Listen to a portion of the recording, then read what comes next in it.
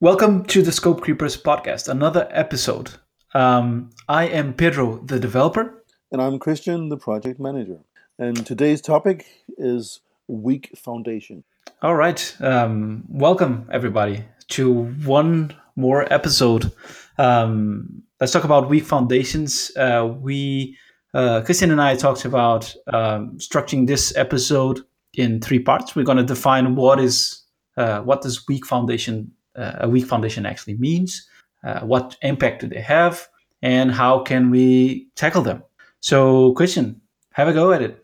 Yeah, in project management, I think one of the challenges are that there has been very little research done on why projects go wrong, right? So, so that's why I've been focusing on this term, weak foundations, looking at a project like a building, because it's my experience and basically most of the literature around why projects go wrong is based on experience more than science. It's my experience that the earlier in a project you make a big mistake, uh, obviously, the bigger the consequences are. So Mhm. foundations is like the same kind of thing in a building. That if the foundations are not there, you can build the most fantastic building on top of it. But if you make the mistakes in the beginning of the project, then it's very, very difficult to correct them later. And that's where a Mhm. building and a general project like a software project has a lot in common. Mm. You talk about why projects fail. Wouldn't that be a failing project? Isn't that an effect of a weak foundation rather than the cause? Yeah. Well, failure is obviously an effect of a weak foundation. Hmm. Yes. But also a problem. I mean, how do you define failure, right? In the classic project triangle, we've got like three constraints. We've got scope, we've got time, and we've got resources. Hmm. And a classic example is that Eisenhower, the general liberating Europe from Nazism, he said that uh, in his point of view, Operation Overlord, the invasion of Normandy and Germany, eventually was like a 50% success because he lost a lot more people than he expected. It took a lot longer time, and he didn't necessarily get all of Germany right. But Hmm. I would say it was a 100% success because Definitely. because Nazism is gone. So I mean, Well, yeah, but kind of, right? But anyway, the no, point yeah, is yes, that you have to obviously. look at the strategic purpose of your project. You might Hmm. accept a cost overrun, you might accept a delay if you Hmm. end up achieving what you actually wanted to achieve. Hmm. Right. Right. I mean, when thinking about this topic of weak foundations, I actually was only looking at the company foundations from that perspective. Hmm. So how I was thinking, how do they affect projects and people and everything around it? Yeah. Uh, but I think there's a broader scope to this. I think foundations could be, maybe they're all tied to actually company foundations, but there's also, you have technical foundations as a developer. At least you you have to have some sort of foundations, and then you build on top of it. I guess as everyone else, and alongside company foundations and technical foundations, I think there should be ethical foundations on top of that. So obviously, if all three fails, then we have a recipe for disaster. Um, how I see weak foundations, I actually look from the company Yeah. perspective. So a culture that is weak, and we can still take a lot of different sides to it, right? But it's I think it is a recipe for projects to fail because as they say, stuff rolls downhill. But anyway, um, alongside that, the technical foundations all together, they definitely cause failure of projects. So what I wanted to talk about is, what do you think is different kinds of foundations that there is out there, um, and what impact do they have other than the overall failure of pretty much everything that goes around in a company or a project? Well, I think if we wanted to group them somehow, um, uh, I would group them in governance. I mean, how Hmm. are projects managed in general? Um, I would group them in the team. What kind of team do you have for a project, and how is it working? I would look at the technology because you can really affect success probability of a project by making technological choices. The overall Hmm. strategy, the way the company works with strategies, also management and management culture and culture in general in the company is extremely important.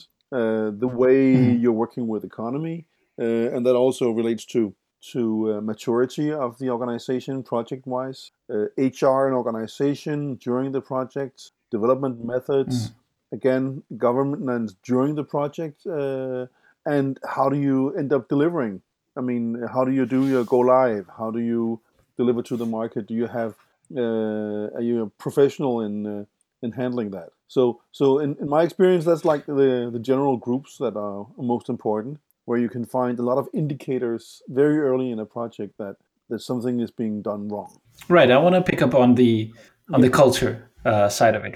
What is a weak culture in your Well, see, perspective? from a project management perspective, I think there are some indicators Hmm. like in a lot of companies, management and employees actually live in very different realities. So you have strategic clarity maybe at CEO level or at C level in general, but very little connection to the actual reality on the people who are going to carry out the projects. So you have deadlines that are completely arbitrary and has had no connection to any kind of estimate made by specialists. So that's one example, right? Hmm. Another, so yeah, I Hmm. mean, if you, I know you experienced something like that yourself.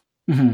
Yeah, I mean, as a developer, I focus mostly on the technical foundations. To be honest, I try to have an holistic view of everything that's going on, but it's easy to focus on what is actually near you. Um, um, so, for me, a technical foundation or a weak technical foundation means that you have. When I say you, is generally you, of course. You have a lack of knowledge in the language that you're supposed to work on. To give a specific example, Yeah. I work on a daily basis with React, which is a JavaScript library to build the user interfaces. Um, but if we don't forget that React is just basically an abstraction on top of JavaScript, it's quite essential, in my opinion, to have um, a strong JavaScript foundation. Because if you understand the basics, if you understand the core, then everything on top of that it's going to be easier. So lacking these technical foundations would affect seriously a project. Obviously, we're talking about specific projects, right? And one size doesn't fit all. But I guess in most cases, and from experience, I think it would affect deeply how a project would be delivered and how would be not delivered, but how would be actually Yeah. uh, made, right? How the stories are going to be In developed. all due respect, Pedro, I wouldn't put that on the culture. That's like a No, no, technology. no, no, no. Yeah, yeah, yeah. On the cultural level, Yeah. there's also from developer perspective, of course, there's one very big thing that I Mhm. think it's Yes. worth mentioning. It's there should be a lack of big egos. Hmm. um, Egos create clashes. Clashes creates entropy. Entropy creates problems, and so forth.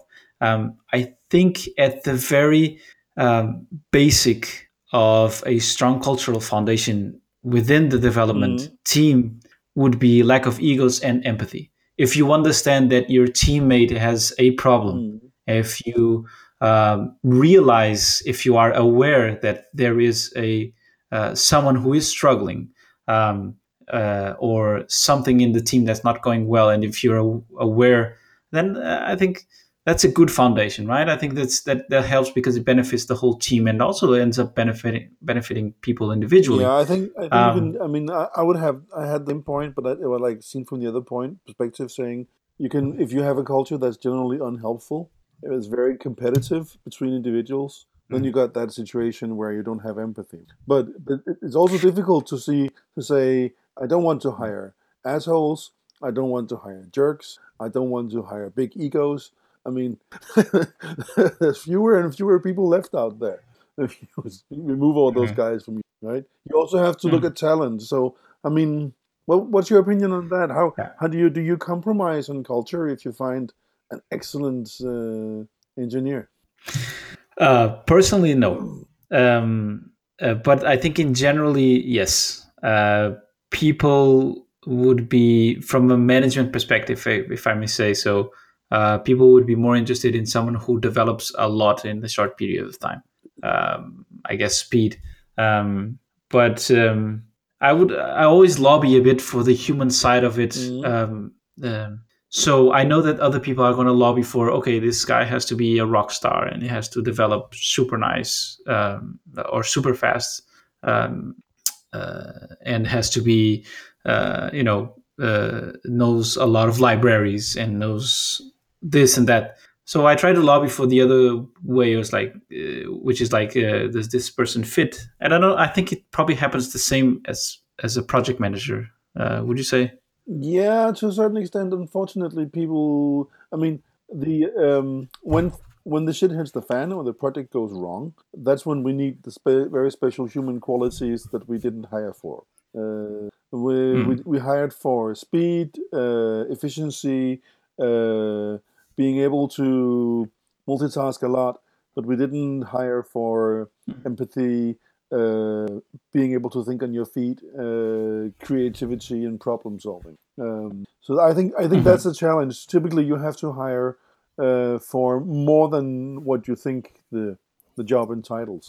So, Um, would you say that a way to tackle a weak foundation would be to pinpoint from the interview process someone who has a holistic way of looking at things rather than just building fast, fast, fast?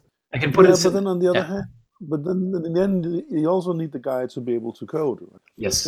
We have the same discussion in project management. Let's say a lot of companies they hire they want to hire a project manager for software projects, and they insist that the guy is a developer himself. Hmm. But I mean, does being a very good developer make you a good project manager? Most probably not. Hmm. I mean, actually, so that would be an indicator that you are struggling with two different professional identities, and you can't be a master of two trades, So, right? and that's a weak So technical foundation as well, right? it's a weak technical, as a cultural or skills-wise, team-wise foundation, right? Hmm.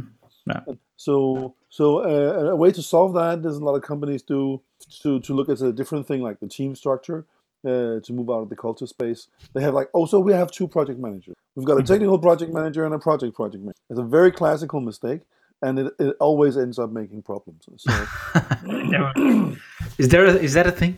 People with project. Very, very much a thing. Very Oh, much it. And that's typically because, the culture around is that a project is like a temporary organization. And a lot of the organizations that are contributing the resources to a project, they still want to keep some kind of control of what's going on because they know that the guys in the other department are actually jerks and they don't know what they're doing. So, Mhm. so you go there not just as a resource, you also go there as kind of a mole. You have to make sure that we're keeping in control of this and these guys are not ruining everything. Mhm. And your primary loyalty is to your original department because that's where you're going back eventually Mhm.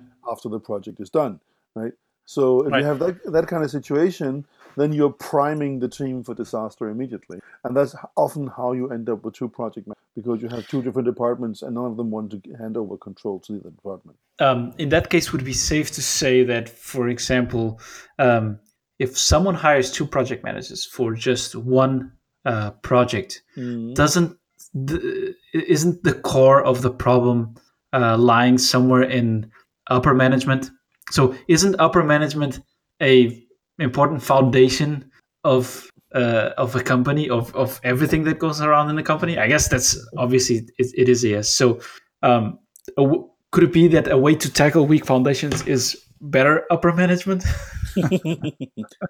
um, yeah, kind of, but I mean, You know the example of Belgium, right? They had like a very, very problematic general election and Yeah. couldn't form a government, and they ran the country for more than a year without having one. So Yeah. I'm not saying kill all managers. I happen to be one myself. Happen to be one myself. What I'm saying is that management is not always part of the solution, but it's often part of the problem. Yeah. And very often the solution is found in the people actually working with the thing. I mean, back to culture kind of thing is how do you handle bad news? If you have a company culture that Yeah. generally doesn't want to have bad news, then you won't get it, Yeah. right? If you keep on killing the Mhm. messenger, you will end up not getting messages. Nobody will tell when there is a problem. And we'll just keep Mhm. hiding it and piling stuff on top of it. And then you'll discover it when everything breaks down. So that's another, Right. And I that's a guess kind of foundation that's really a big problem in a project. And it's extremely common in really a lot of companies. so. Information would be, or lack of information would be, a very huge red flag for weak foundations. Yeah, I mean, I call it the Saddam Hussein complex. Let's say, I mean, nobody wanted to give the guy bad news, right? Because when you did, he, That's true. he'd kill you, right? It's, So he um, was literally killing the messenger. yeah. So everybody was telling him everything is fine. And Americans, what Americans? yeah, I haven't seen any Americans, not right? in Baghdad. No, no. Very, very far Exactly, right? away. Right. And I think information. I completely agree. I think or a lack of information is a huge Yeah. sign of a weak foundation. The hiring process is also. It can also be used as a sign of a weak foundation as well. The company Yeah. culture, as broad as this can be, like a toxic culture, is definitely a weak foundation, right?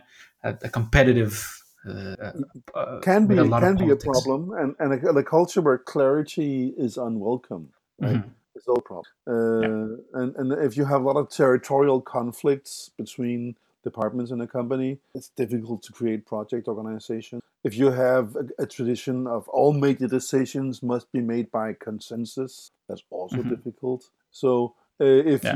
if you have like if people are disregarding planning as an unimportant activity, that's also an indicator that something is going wrong. And if Mhm. everybody's using buzzwords all the time and nobody are able to tell you what they are, that's also an indicator. Right. Somebody says to you, "Oh, you got to do an agile project with a lot of machine." Um, you ask them to tell you what they're talking about, and they can't really completely tell you, but they came back from this huge, nice conference, and now they're going to do the Right. projects. Then that's also an indicator. Yeah, and I think uh, a way of tackling them is to probably be aware and identifying that these things happen. Yeah, Of course, you can only identify after being in a company for a certain time. yeah. You can't identify this from the outside or in an interview. Um, but yeah, these are definitely signs that something is wrong and probably something should change. I think personally, as a developer, I like to know what is going on. Um, That's a very wide term. and What do you mean? What is going on in all of the company? so it could be on a company level. I think it's very reasonable that I know the at least the where the company is going, as in pipeline, as in financially, where are we walking towards? How are we? What is our status quo? Hmm. These are chunks of information that I think it's very valuable and it should not be hidden from the developer. And the closer it gets to my own uh, uh, personal Hmm. space, Yeah. if you can say so, then the more information I would like to get. So I would like to know how the product is doing. What's the feedback from users and things like that. Where are we going to go? I would like to have a saying on also where are we Hmm. going, at least from a technical perspective. So the closer it gets to me, I think the more information I should be able to access. Okay.